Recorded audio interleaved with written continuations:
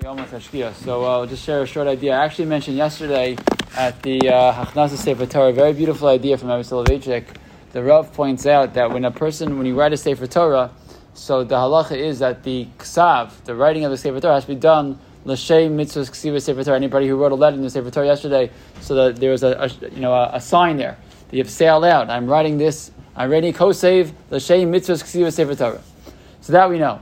But the halacha is also that when you create the klaf for the Sefer Torah, the ibra klaf also has to be done l'shem mitzvahs ksiva Sefer Torah. And the shaila is why? Why the ink? I get it. That's the word to the Torah. The klaf is just the background. It's just the reka, right? It's just the place where the ksav is held. And so the Rav said, no, that's exactly the point.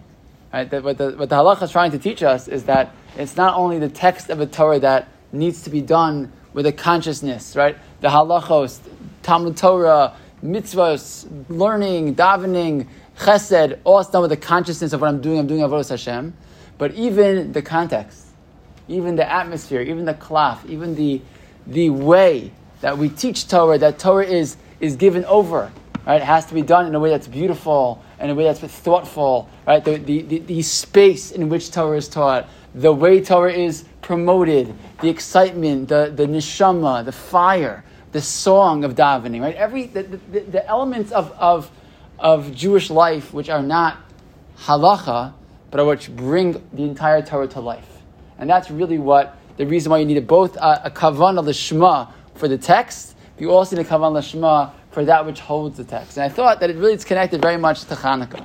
Because my brother said over this idea the other day, he said, why is it that we have a concept of Mehadrin, mina Mehadrin? You hear mitzvah in every mitzvah, right? Esra will give a little, whatever. Here mitzvah exists in many mitzvahs, but Mehadrin, mina Mehadrin, you only have that when it comes to Chanukah. And why is that? And so maybe the answer he wanted to offer is that when it came time for the mitzvah of Ner Chanukah, right? So where the lighting of the menorah in the Beis HaMikdash, so we didn't need it, right? We didn't need to do what we did. In the end of the day, Tumah Hutra B'Tzibor, you could have used the tamei oil if you wanted to. Right? The halacha would be permissible, just fine. Check off the box with using the tamei oil. But what did the Chashmonaim say? We don't want that type of Yiddishkeit. We don't want a Yiddishkeit where I check the box. I don't want a Yiddishkeit where I do it. It's permissible. It's fine. It's allowed. That's not the type of Yiddishkeit they wanted.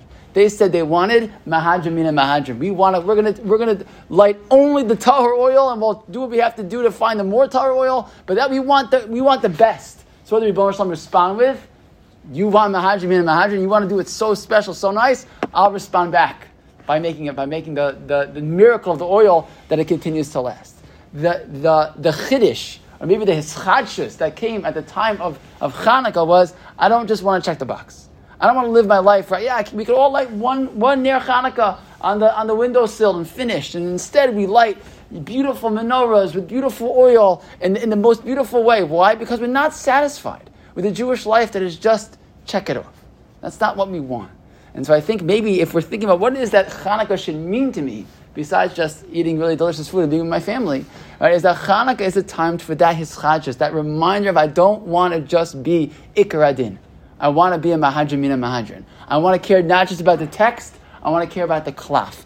All of it, l'shem shamayim. When we do that, you have that concept, that recognition of Mehadrin mina Mehadrin, not just in the mitzvahs in our Chanukah, but in our lives as Jews. So then maybe, hopefully, we'll continue to inspire ourselves, not just during the days of Chanukah, but for the time that goes forward after.